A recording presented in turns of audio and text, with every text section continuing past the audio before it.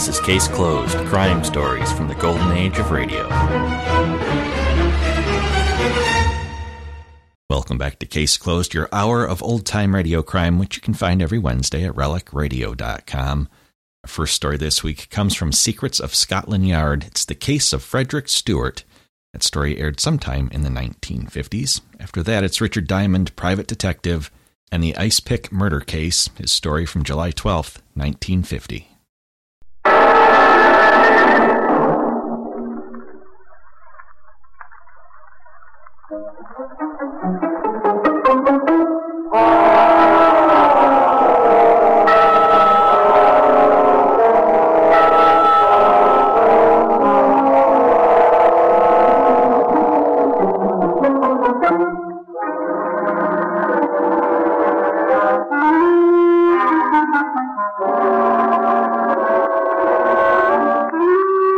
How do you do? Do you enjoy talking? I do. I like to talk and discuss and argue for hours and hours on end. Perhaps I talk too much, all right, perhaps I do. It's a very common fault. But mind you, I always let the other fellow answer, so long as he's brief and to the point.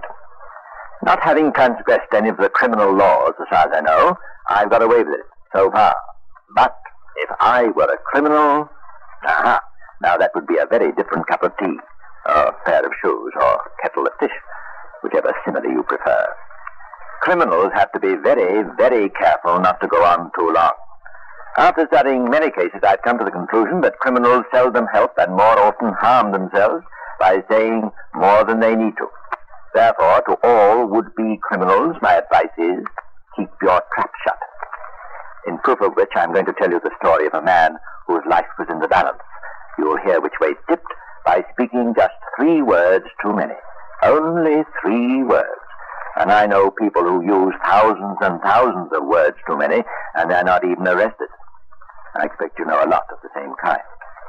But in the case of Frederick Stewart, the man in question, 3 words made the difference between freedom and... Let us go back a few years to one evening in February.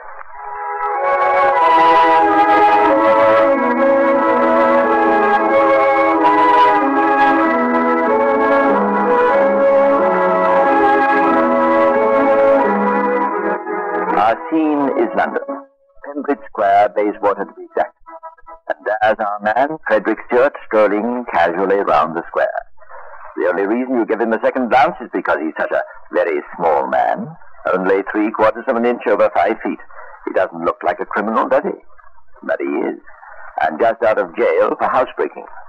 He usually holds down a job as a bookies clerk, but this doesn't tide him over the winter months when there's very little horse racing.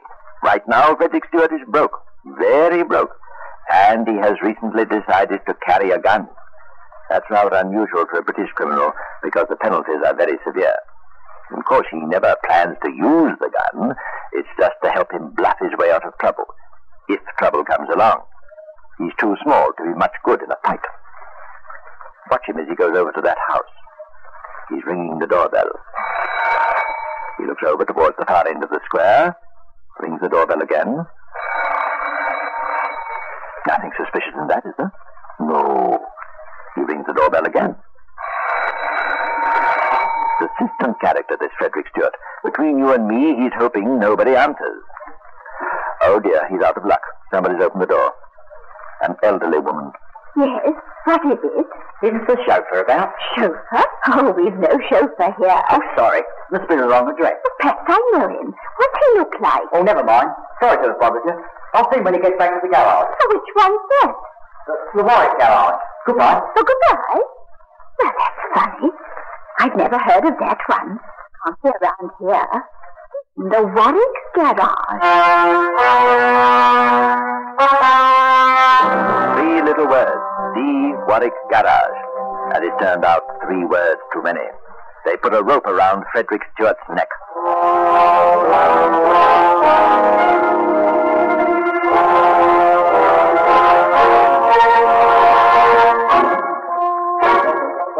Keep your eye on him. He's going on up the square. Looks back. Yes, the old lady's gone in and closed the door. He gives that same quick look around as before. Nothing furtive, nothing would give him away.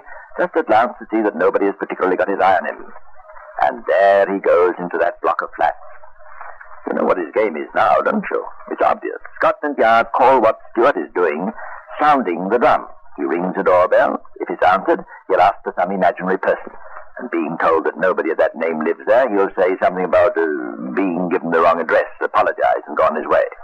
What he's looking for is a house or a flat where no amount of knocking or ringing brings an answer. He can be pretty sure then the place is empty, so he breaks in. That is exactly what he's doing to one of those flats at this very moment. He's sounded the drum. Everything seems to be all right from his point of view. He gets no response. And he's picked an easy flat to break into. The door has a glass panel set in the top half. A quick jab with the butt of his gun. He reaches through, carefully avoiding the jagged edges of the broken glass. Turns the latch. Is it bolted or on the chain? No, it opens easily enough. He's inside. Now he puts the door on the chain. That'll hold long enough to let him get out the back way if he's interrupted. Now he should go to the back door and see that it's unlocked. He should, but he doesn't. Just as once he's forgotten, unluckily. Unluckily because Mr. Webb, the owner of the flat, is on his way back. With him are his 18-year-old son, Clifford, and a friend, Mr. Frank Sweeney. They walk up the few stairs leading to the flat, and as they reach the landing, Mr. Sweeney notices something strange. Hey, somebody's been making a bit of a mess of your stairs, Webb. What is it? Where? Here, Dad, look. Bits of broken glass. Well, I'm blessed. It's from the glass panel in the door. See, it's broken. Now, how did that happen? Your mother must have come home before us. That's why the whole light's on. The door slammed when she came in, and the glass cracked and fell out. I wish you'd have that beastly frosted stuff taken out. It's so old-fashioned and dangerous, too. I'll think about it. Here, Frank. Hold this parcel a minute while I unlock.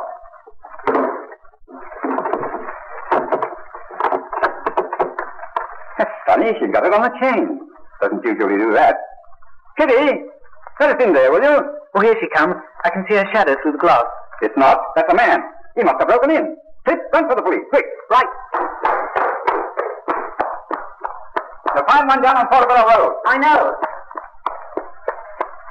Frank, go with Swift. If you can't find a copper there, try the other corner. What about you? I'm going into the flat to get that man. How? Same way he did. Reach through the glass. There, that's got it. You better let me come in with you. Do what I say like a good chap. And don't bother about me. He's only a little fellow. I could handle 3 his size before breakfast.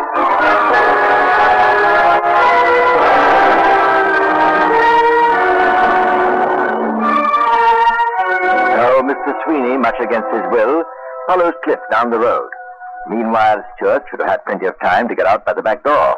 What's stopping him? Remember? He didn't check that back door. It's locked. And the key isn't in the lock. Webb's in the flat now. He's coming nearer and nearer. This is what Stuart's always feared. Webb weighs almost twice as much as Stuart, and he's very strong. He's seen him. All right, my lad. The game's up. Get away from that door. Stop, or I'll blow your head off. Oh, got a gun, eh? I'll use it if you come any closer. You wouldn't dare. They're not going to nab me. Not again. I'm going to give you the beating of your life. No, no! Get back! Oh. I'll kill him. The fool. The blooming fool. What did he have to come to me like that for? I didn't want to kill him. I didn't want to. I must get out of here.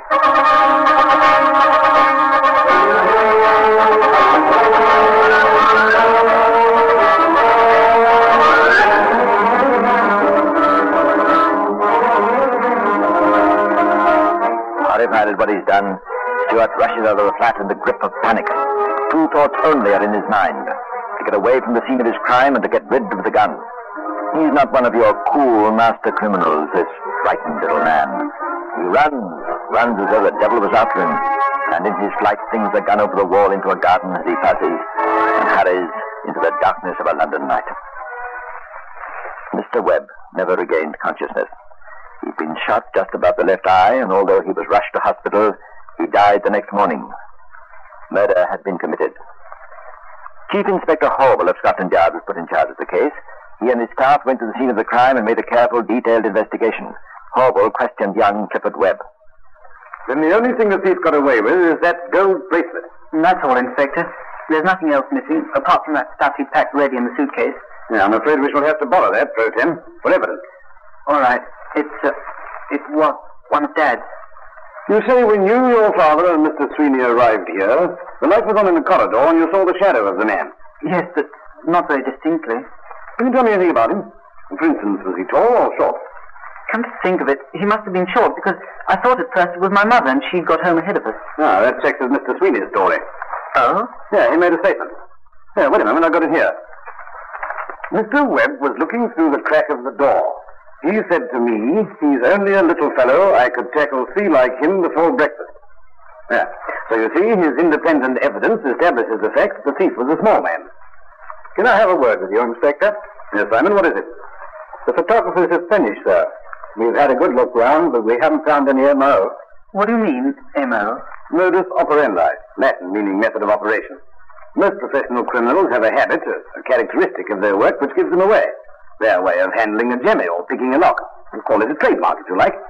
So what Sergeant Simon means is that there's no evidence here that checks up with any of our records. That's going to make it a bit more difficult. Possibly. But there are several other ways we can start to work to catch him.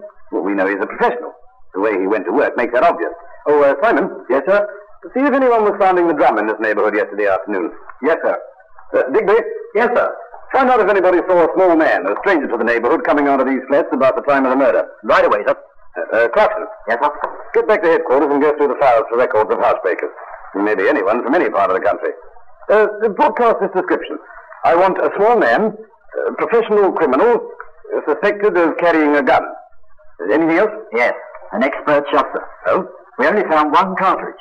Mr. Webb must have been a moving target. And yet the murderer only fired once and got him right in the head. Give me that cartridge case. 32 caliber automatic. And the only one found? The only one, sir. Good. And when you go through the record, keep an eye open for someone who's either been a soldier or known to be a good shot. Sharpshooter at a fair or a music hall or something like that. I understand. For 2 days, Scotland Yard worked ceaselessly on the three leads outlined by Chief Inspector Hobel. First, to find if anybody had been sounding the drum in the neighborhood or thereabouts. It didn't take him long to find the old lady who had answered the door when Stuart made his first try in Pembridge Square. Yes, now that you come to mention it, there was a man came to the door. Yesterday, late afternoon it was. Can you remember what he looked like? Oh, I didn't pay much attention. You know how it is. But he was a little man. Think you'd recognize him again if you saw him? Oh, no. I only remember him because of something he said. What was that? He said he came from the Warwick Garage. And there's no Warwick Garage in these parts, as I should know. Lived here for 20 years, I have. Not much of a description, but confirmation of the fact that the man Scotland Yard is looking for is a little fellow. That's a help to Sergeant Clarkson at headquarters, who's combing through the records of known housebreakers and checking on their movements. But it was Sergeant Digby who found the first piece of material evidence.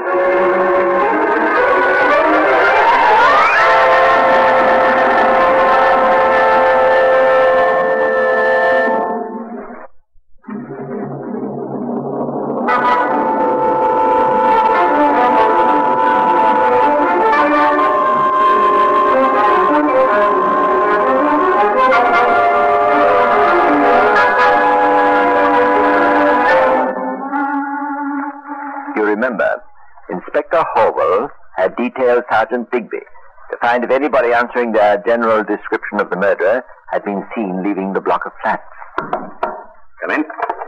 Good morning, Inspector. Ah, it's you, Digby. Good morning. What have you got there? I think it's the guy that did the job, sir. Oh, good for you. I found a man who was going past that block of flats with his girlfriend just about the time of the murder. He doesn't live in the neighborhood, and that's why it took me a bit of time to chase him up. No, I understand. Go on. Well, the man he saw was a little fellow in a devil of a hurry. He bumped into this fellow's girlfriend as he went past. The fellow turned and shouted after him to look where he was going. And he saw him toss something into one of the gardens up the square. Couldn't be sure which one. And it was a gun, eh? That's right, sir. I found it at the garden number 21. Oh, nice work, Digby. Give it a fingerprint, boys. Though I doubt if they'll find anything. Hello? Who's this? The cartridge jammed in the breech. This means we've got to change our minds about the man we're looking for.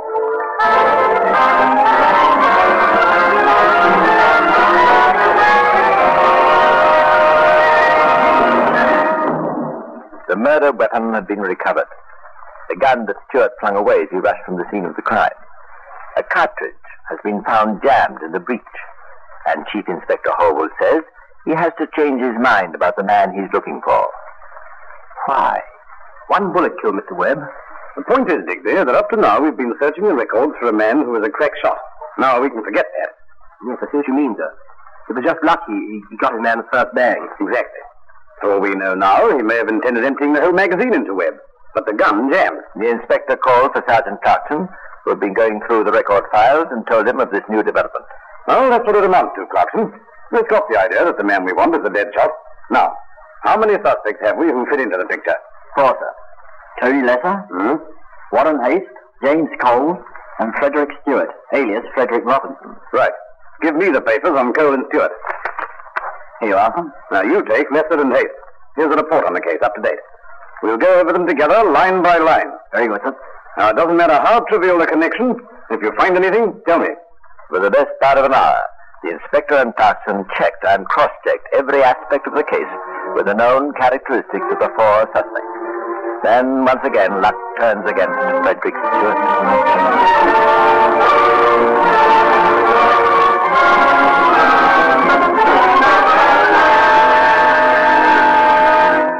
Here's something, Clarkson. Isn't it? Yes, sir. It's in Stewart's file. Nearest relatives, uncle and aunt, living on Warwick Road. Does that ring a bell? Warwick Road? Remember when the old lady asked what garage he came from? The fellow said Warwick Garage, didn't he? By Jove, sir, that's right, sir. It's a pretty slender connection when you come to think of it. Maybe the connection was slender, but Horwell's reasoning was sound. Why, when a man is suddenly put to it to invent an excuse, as this man obviously was when the old lady asked him where he came from, why should he automatically think of a garage that did not exist? Why did the name Warwick leap into his mind? He might have had it ready in case of accident. He might. On the other hand, he might not. But let's rejoin the murder squad. He's the smallest of the lot. Height, 5 foot and 3/4 of an inch. Yes. Ordinary housebreaker. Yes, he was jailed for trying to burgle the County Hall, Westminster. And chose the night when there were a couple of officers secreted on the premises. Very bad luck. They chased him round the passages, 4.5 miles of them. Found him in the basement, in the boiler room. Nice warm spot. Not as warm as the spot he'll finish up in if he had anything to do with this Webb murder. I think that for the moment we'll concentrate on Mr. Frederick Stewart. Now, let's see if we can pick him up.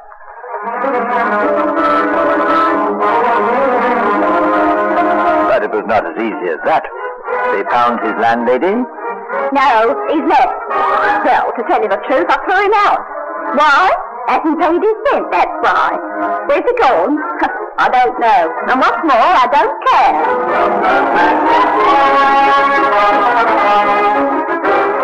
They tried his relations. Eddie? Yes, he's my nephew, more's the pity. In trouble, is he? What, again? How should I know where he is? He never comes near me. And a good job, too.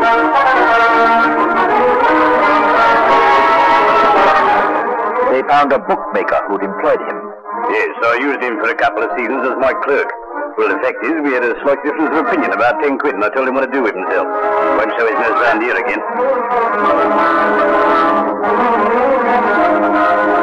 They found a friend. What do you think? What do you think I am? A narc? If you want him, find yourself. Besides, just because I was a friend of his once doesn't mean I am now. And so it goes. Setback after setback. But still, the patient men at Scotland Yard keep on working. Suddenly, there came an unexpected development. Did you know that Scotland Yard has its own daily newspaper, the Police Gazette? Each night it goes out by road, rail, and air to its very limited but select readers all over Great Britain. This isn't a paper that is glanced through and thrown away. Every line is read and reread. One of its most popular columns is headed, Property Believed Stolen. In this column had appeared a very full description of a gold bracelet set with diamonds missing from the Webb household. The contents of this column are passed on by the local police to all jewelers and pawnbrokers in their area.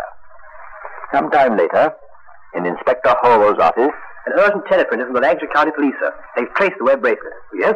A Bolton pawnbroker reported this. Well, could you describe the fellow who put it in? Yes, sir. 25 to 30, 5'10" at least, scar on left cheek. Ah, that's certainly not Stewart. Yeah, but it could be Tony Lesser. Send out an all-station message to bring him in. Finding Tony Lesser was no trouble at all. Wasn't even hiding. It so happened that he had nothing on his conscience, except the bracelet. Where did you get it, Tony? I found it. Ah, you found it. Well, all I can tell you is that somebody who handled that particular bracelet is going for the 8 o'clock walk one cold morning. Murder, eh? Oh, that's different. Well, I thought you'd think so. Did Stewart give it me? Nice price, too. Where did you find Stewart? Usual place. Where's that? Dog track. Thank you, Tony. So Scotland Yard has learned that Stewart likes to go to the dog races. A slender clue, you might think. Oh, no. That's one of the secrets of Scotland Yard. They know a man may break any or all of the 10 Commandments, but break his habit of life he will not. If he's a lover of nightlife, it's in the dance halls and nightclubs that you'll find him. The scholar will be found in the libraries and bookstores. So to find Frederick Stewart, Scotland Yard goes to the dogs. First, Southend. No luck. Next, White City. No luck. Wembley. No luck. Haringey. No luck. Days later, back to Southend.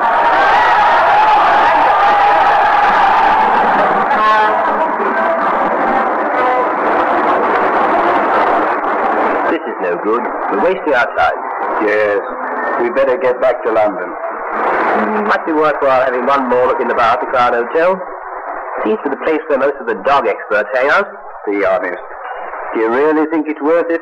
Or are you just thirsty? Well, might as well kill 2 birds with 1 stone while we're parting. Come on. Suits me. In we go. Oh, I'm so sorry. Sorry, I spilled your drink. Oh, that's quite all right. My fault. Oh, no. I was standing in the way of the door. Forget it. Well, have another one with me. Hi, this is him. You're Stewart. I don't know what you're talking about. Robinson's my name. That's right.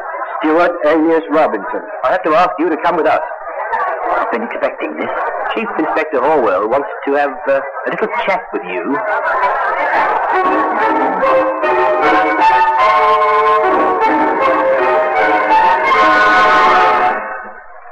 So Stewart, unlucky again, was driven back to London for his little chat with the inspector.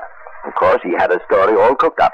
He admitted that he'd been in the flat at Bembridge Square and made a statement regarding what he called the accident. I had the gun in my hand. I was working on the back door trying to get out. I knew he was coming up behind me, but I didn't know he was so close. I got a wallop on the back of my head. As I fell, I heard a bang. I must have been knocked out. When I came to, I was on the stairs outside the flat. I don't know how I got there. I didn't even see who hit me. I scrambled up and ran downstairs out of the house. That was his story. But after hearing the medical testimony and all the other evidence presented by Scotland Yard, the jury decided that Stewart's version did not tally with the facts. He was found guilty and sentenced to death.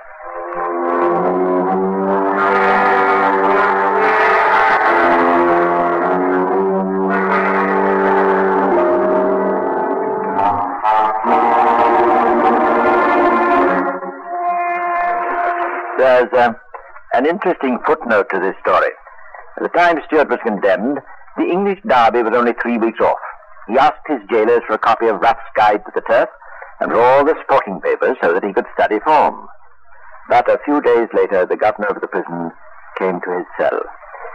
I have to inform you that the date has been fixed. Yes, sir? When, sir? June 6th. But that's Derby Day.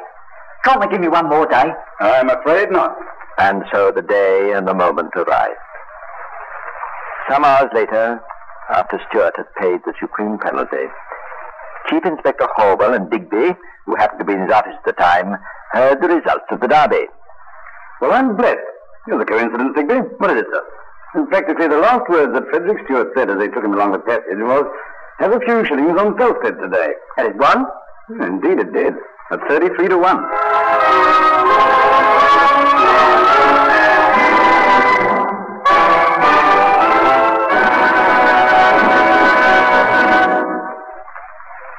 And that is the end of Frederick Stewart, the man who almost escaped.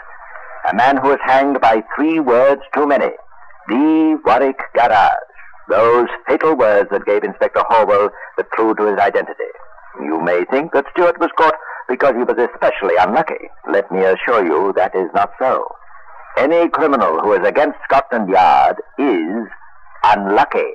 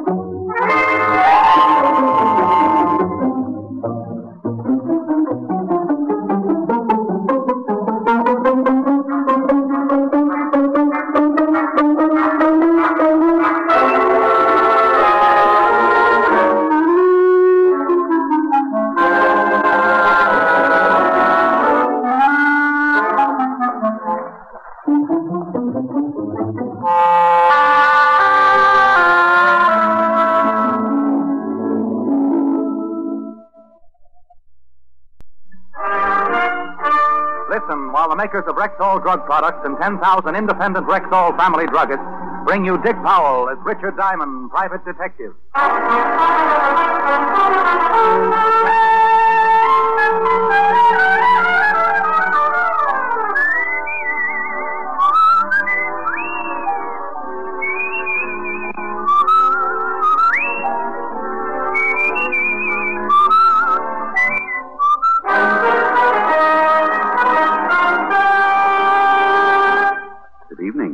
Rexall family druggist speaking to you for the 10,000 independent druggists who have made the word Rexall part of our own store names and who recommend and sell the 2,000 or more drug products made by the Rexall Drug Company, like Rexall MI-31, for example, Rexall's popular and versatile mouthwash, gargle, and breath deodorant. Full-strength MI-31 kills contacted germs almost instantly, yet will not harm the delicate membranes of the mouth and throat. Ask for Rexall MI-31 at Rexall drugstores everywhere. And remember, you can depend on any drug product that bears the name Rexall. Good health to all from Rexall. Now your Rexall family druggist brings you a transcribed half hour with Richard Diamond, private detective, starring Dick Powell.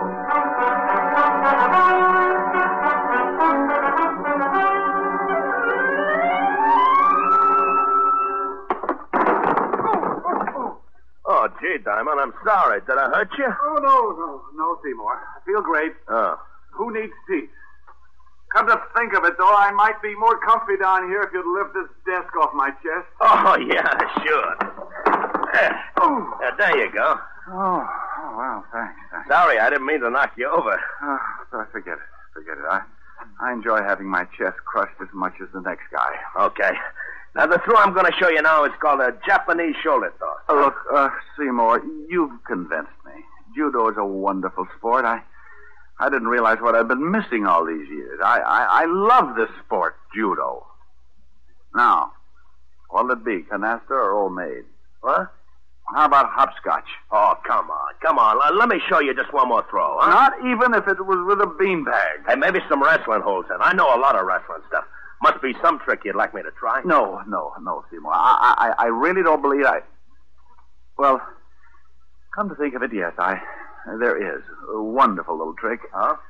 You get yourself a nice long rope, throw it high up into the air. Yeah? And then real quick you climb way, way up to the top and just disappear. Oh, that's nuts. Oh, I defeated, huh? What? No.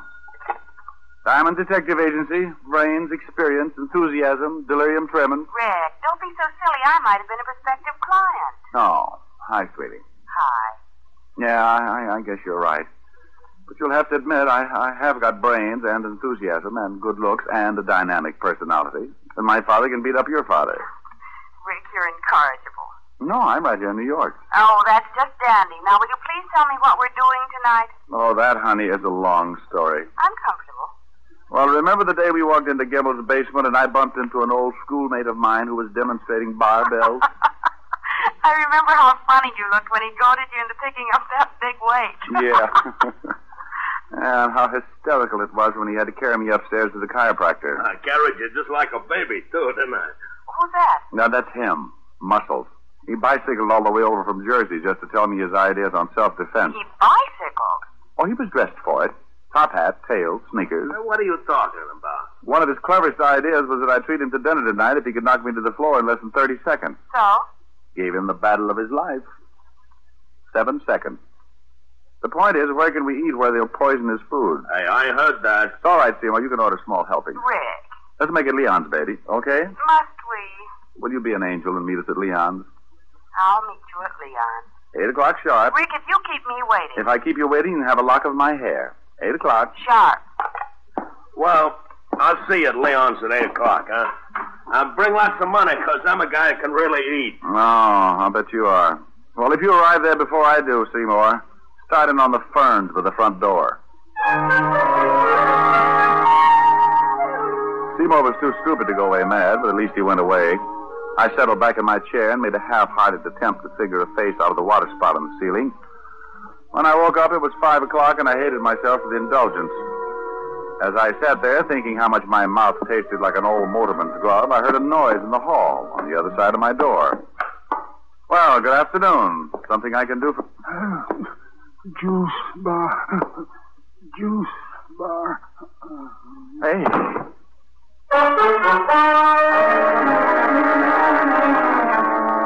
He fell face forward into the pool of blood at his feet, like a wino who'd stumbled into a fountain of muscatel. Funny, isn't it, how an ice pick loses all its homey appeal when it's sticking out of a guy's back? The ice pick this guy was wearing was no exception. I didn't know how long he'd been leaning against my door, but one thing was certain: it was long enough to die. I put in a call to 5th Precinct Police Headquarters and Lieutenant Levinson. And 10 minutes later, my office was full of badges. And you have no idea who he is, huh, Rick? Not the vaguest, Walt. Well, the checkup shows you're the only office in the building that's been open after 2, so he must have been on his way to see you when he got it from behind. Maybe he was delivering ice and just happened to fall on his ice pick. Otis. Yeah? Otis, now that you've solved it, why don't you go down to the glue factory and let them put you up in nice little glass bottles? Oh. Well, anyway, he has a billfold in his pocket. That ought to tell us something. How about a look, Fatty? Huh? Oh, sure. Here. Quite a card collector, wasn't he? Quite. Gold Furriers, the Copper Room, O'Toole's Diner. It's lousy food. Got ptomaine once from that cheesecake. I remember. I got ptomaine just watching you eat it. I resent that. And I accept your apology. Yeah. Huh? Where's that green card from? This one? Yeah. The Apollo Health Club. Hey, that's right down the street. Nothing with the old boy's name on it, though. Afraid not. However, something tells me you'll get that from the old boy's fingerprints. Let's hope so.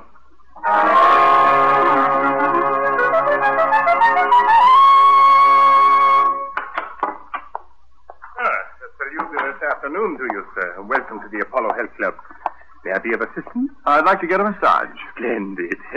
Performs wonders after a fatiguing day. A veritable balm to the chafed tissues of the body. But will it cure snow blindness? I beg your pardon? Oh, just ignore me. I'm a little chewed up today. I assume you're referring to a state of mind. Well, not altogether. Got a kink in my back that isn't entirely mental. Well, at least you've come to the proper place. A measure of skillfully applied anatomical science will regenerate the damaged musculature in no time. O'Brien? Mr. O'Brien, front, please. One of my best masseurs. Oh, you're the owner, huh? I am, sir. Let me introduce myself. Emerson Van Arthur, Doctor of Anatomical Science. Richard Diamond. A pleasure. Nice layout you have here. Indeed. 5 years of assiduous study in Switzerland under the illustrious Dr. von Seppelville has given me a boundless knowledge of the human mechanism. As a consequence, of course... Are you calling me, Doctor? Oh, yes. Byron, I did. Mr. Diamond here wishes a massage. Sure, fine. I'll speak to you later, Mr. Diamond. I just heard, sir. Remember, the blood toward the heart, always toward the heart.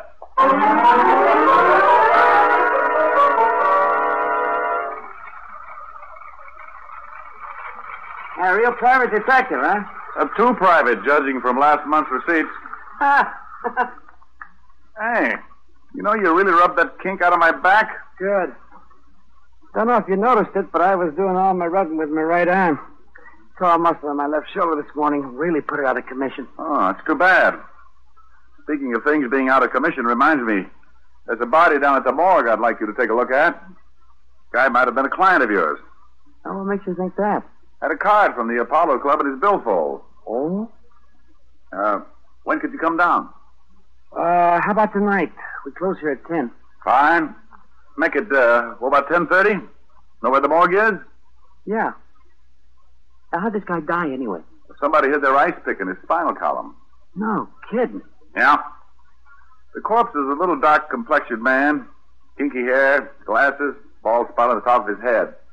Hey, that description fits a guy who comes in here every night around closing time. Fanatic on diet. He buys wheat germ from us by the case. Know his name or where he lives? Oh, I know that. Pardon the opposing gentlemen, but I'm afraid I'll have to ask Mr. O'Brien to hurry down to the gymnasium. Oh, sure, right away, sir. Here's a fresh towel, Mr. Diamond. Thanks.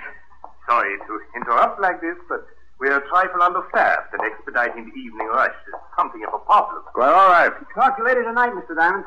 All right. Oh, hey, in case you can't make it, give me a buzz at Leon's restaurant. I'll be there till 9:15. Right.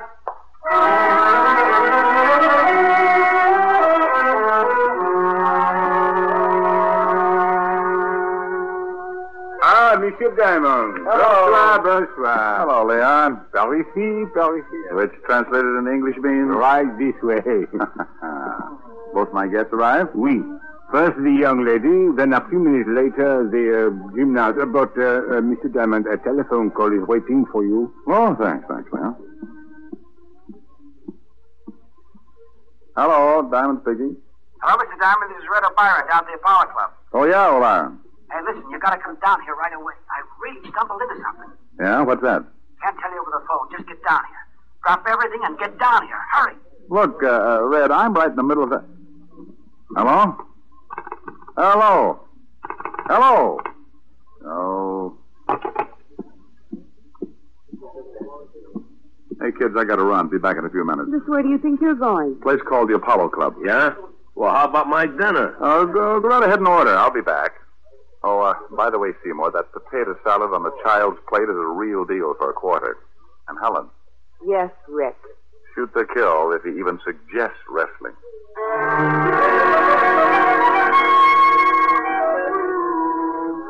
I walked out of Leon's, flagged down a cab, and spent the trip back to the Apollo Club, wondering what Red O'Brien was so worked up about and why he'd hung up on me. As my cab started to swing in toward the curb, I got that lousy feeling again, and I decided definitely it was not one of Leon's martinis, but rather the large white ambulance parked in front of the Apollo Health Club. I was halfway up the steps of the club when Dr. Van Arta appeared in the doorway. Oh, good evening, Mr. Diamond. This is terrible. Terrible. What is? We've had an accident. Red O'Brien? Yes. Oh, terrible. Like losing a son. Losing? He's dead? Yes. He was performing a handstand on the rings in the gymnasium. And he slipped and fell. Broke his neck.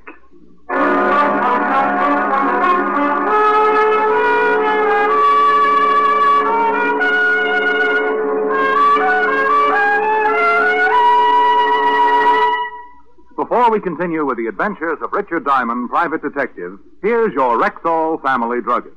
Last week, a customer told me that Something I really like about Rexall Milk of Magnesia is that one bottle won't be so thick I can't even pour it, and the next one thin and watery. Somehow, Rexall Milk of Magnesia always seems to be just right. well, ma'am, that's because every bottle of Rexall Milk of Magnesia has to meet an exacting standard of viscosity, or it won't wear the Rexall label. What do you mean by viscosity? Well, an easy definition would be the degree of thickness in a liquid. Now, Rexall scientists conduct scientifically precise tests on every batch of Rexall Milk of Magnesia to make sure it meets this constant standard of viscosity, because that's one big reason why you'll always get a uniform dosage from every bottle. Oh, and I thought it was all just an accident. Oh, no, ma'am. There are no accidents behind the fact. You can always depend on any drug product that bears the name Rexall. And now back to tonight's adventure with Richard Diamond, private detective, starring Dick Powell. Well, hello, Otis. Is the lieutenant around? Yeah, he's around, so what? Otis, did you ever think how silly you'd look hanging from your thumbs? Ah, go soak your head. You mean that's how you shrunk yours? Ooh. Well, now, isn't that a coincidence? Is it? I was just thinking how peaceful it is around the precinct when you're not. Yeah. You shut up, you. You tell him, Fatty. How would you like to... I'd like a little information, if you don't mind. I'd like you to see what facts you can scare up on the guy who runs the Apollo Health Club. His name is Van Arthur. If I remember right, the stiff we hauled away in front of your office today had a card from the Apollo Club in his billfold. You remember right? And we found out his name was Rudy Lubin. Narcotics has a file on him that goes forever. How about the ice pick? Any fingerprints? None. Well, that's always a help. I should say. Personally, I think Otis did it. Think I did what? You see, Walter, typical pathological reaction. What do you mean? Oh, don't worry, Otis. We won't let them hang you, right, Walt? Right. Not as long as we have a rope and a tree. Hey, what's up? Who you calling? Leon's restaurant. Ellen's over there breathing with a diaphragm. And Seymour... Oh, you don't know him, but he's tearing phone books apart. Good evening, Leon. Oh, hello, Leon. This is Richard Diamond. My friend still there? Oui. They are waiting for you, no? They're waiting for me, yes. Let me speak to the noisy one with the biceps, will you? Oui, bien entendu. What's all this about? It's about a guy who got stabbed in front of my door, a masseur named O'Byron who got his neck broken doing tricks on the rings, and something that O'Byron mentioned earlier. Hello. Seymour? Where are you anyway? We've been waiting an hour. That's not the point. The point is, I want you to listen to me. Could a guy do a handstand on the rings if he had a torn muscle in his shoulder? Are you kidding? I'm very serious. Heck no, he couldn't. It's impossible. Shoulder muscles are the ones who do all the work. Deltoids, trapezius, upper pecs. Yeah. Okay. Look, Seymour, you got to do me a favor. Meet me in front of the Apollo Health Club as soon as you can get there. Well, how about your girlfriend? Tell her to wait there till I come for her. Oh, okay, then. Only, what are we going to do? Trap or murder her. I hung up, assured Lieutenant Levinson that I was just going to do a little reconnaissance work, and then left for the Apollo Club. Seymour was waiting when my cab drew up in front. I explained to him the part I wanted him to play. Just leave it to me. If this doctor's a phony, I'll find out for you. Let's go.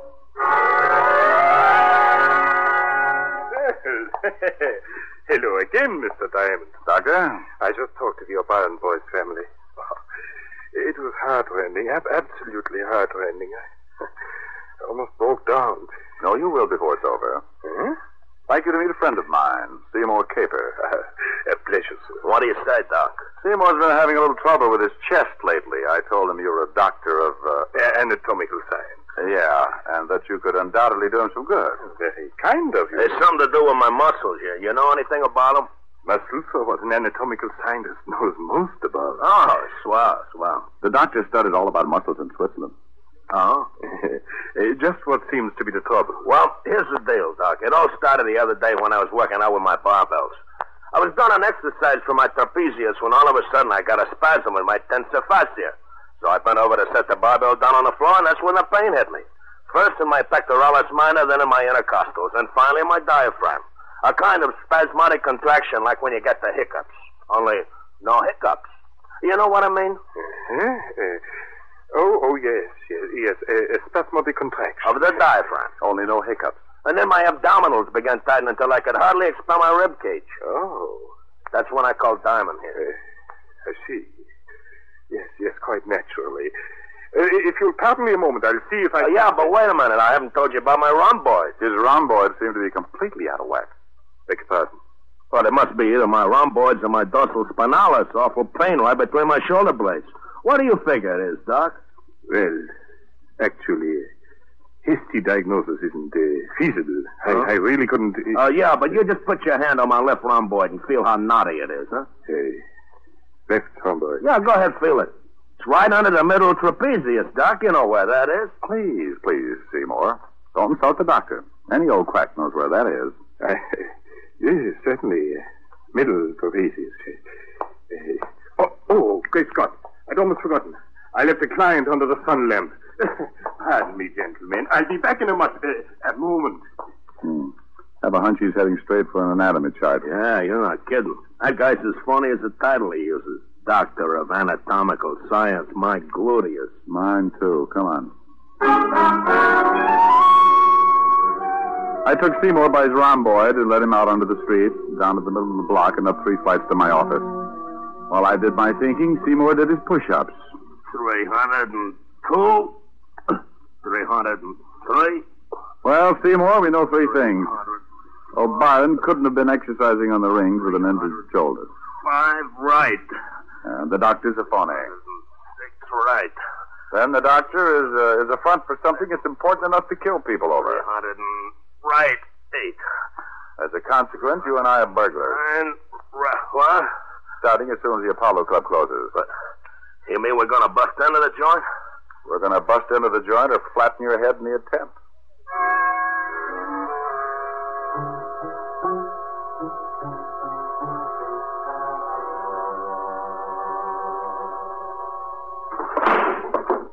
Seymour, you opened that window beautifully. Thanks. Remind me to autograph your biceps later. Hey, this detective business is dangerous, ain't it? Oh, yes. But think of the advantages. Long hours, no time for meals. And on a good day, a guy can pick up as high as 200 or 300 bullets in his back. I don't like it. Go on, crawl in. Okay.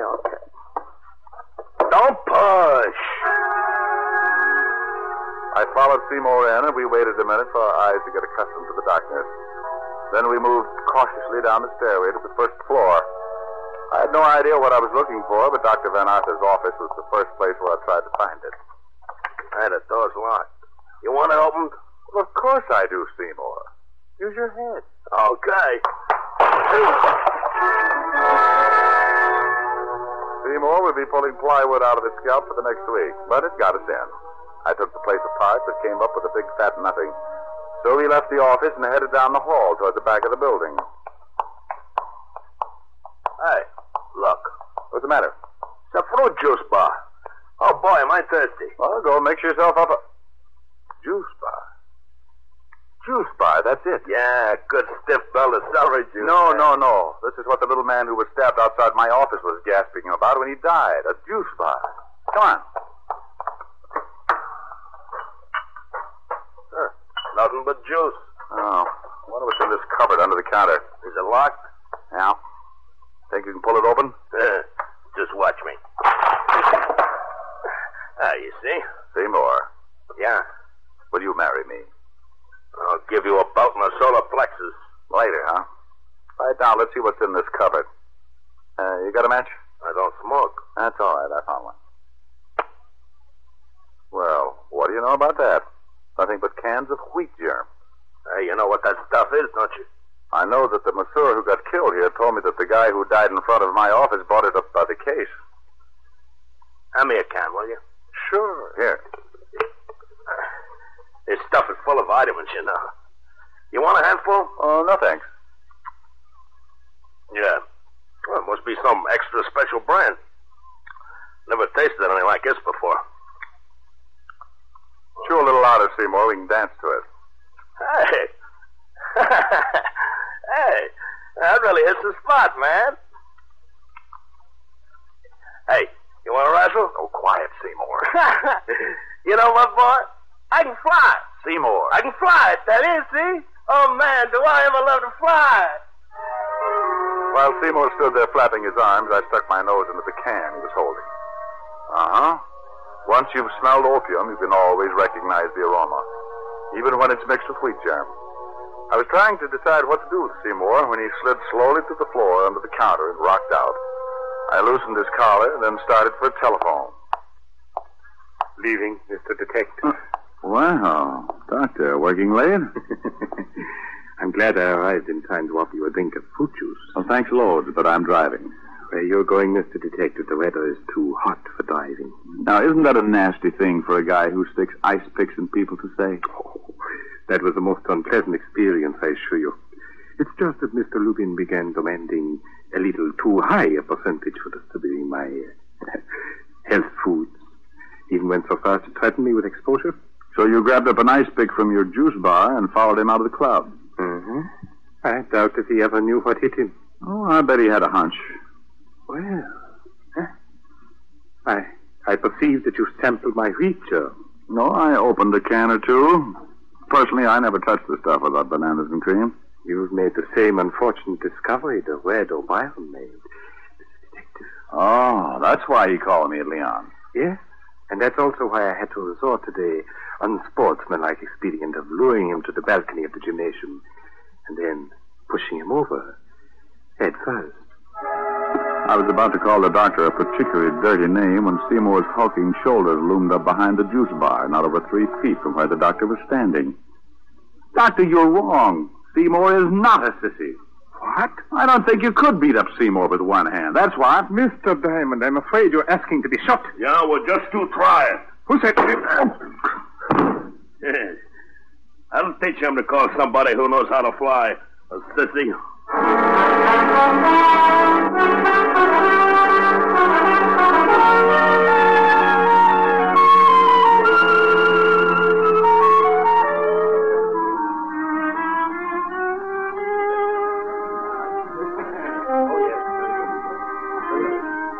Still here, though, huh? Oui, but very angry. Look, Leon, you got to do something for me. Oui? Tell the violinist to get his big fat Stradivarius over to where she's sitting. And quick. Oui, immediately. Hello, Miss Asher. Oh, come on, sweetie. I've had a rough night. Subduing murderers, opium eaters. Least you could do is say hello. Hello. I, like that song, don't you? Look, I know all about you and your little violin bit. Huh? I saw Leon pointing us out to the violinist. He did? Mm-hmm. And where, may I ask, is little Seymour? Little Seymour ate too many goodies. He's having his stomach pumped. Oh, now that's sweet. I think so. I think the song is nice, too. I think you should sing it, too. I think I should, too. Hold me close and hold me fast, the magic spell you cast. This is La Vie en Rose.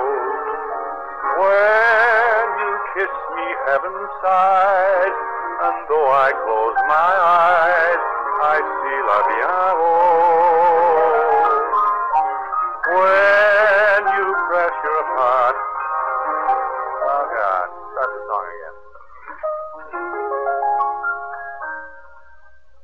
Hold me close and hold me fast, the magic spell you cast. This is La Vie en Rose. When you kiss me, heaven sighs, and though I close my eyes, I see La Vie en Rose.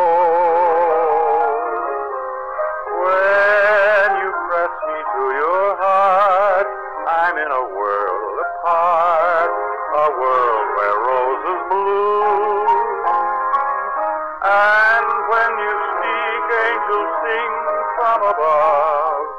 Everyday words seem to turn into love songs.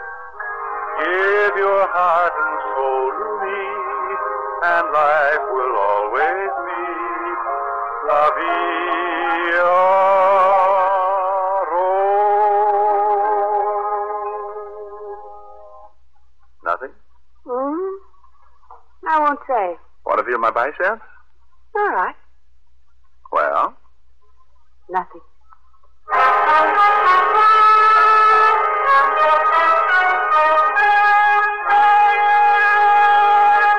Again, here's your Rexall family druggist.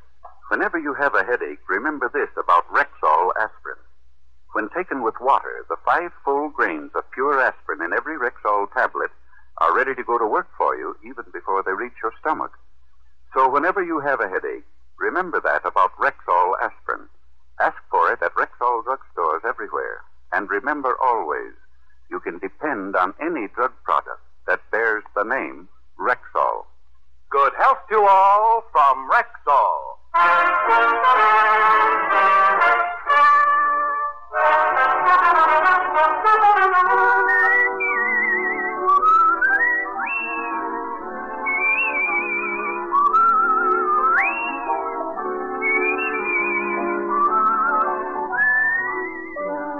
Richard Diamond, Private Detective, stars Dick Powell in the title role and is written by Harvey Easton with music composed and conducted by Frank Worth. Featured in tonight's cast were Virginia Gregg, Arthur Q. Bryan, Wilm Turbot, Bill Conrad, Jay Novello, and Dan O'Herlihy. Richard Diamond, Private Detective, is transcribed in Hollywood by Jaime Del Valle.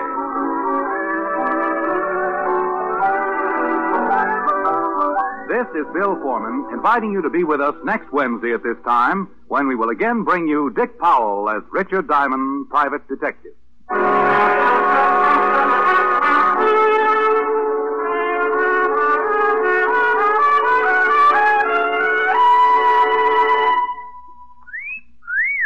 Hiya, beautiful. Get lost, Bristlepuss. You need a shave. But I have shaved. What else do you want me to do? Silly boy, she wants you to go Stag. Go Stag? But why? Because Stag is Rexall's exclusive line of men's good grooming aids. Like Stag Brushless Shave Cream. No fuss, no massage, just smooth it on and presto, you get a clean, close shave. Your face stays smooth and whiskerless all day long. I'll do it. I'll go Stag. That's it. Join the Stag line now at Rexall drugstores everywhere. Yes, to make girls care. Go Stag.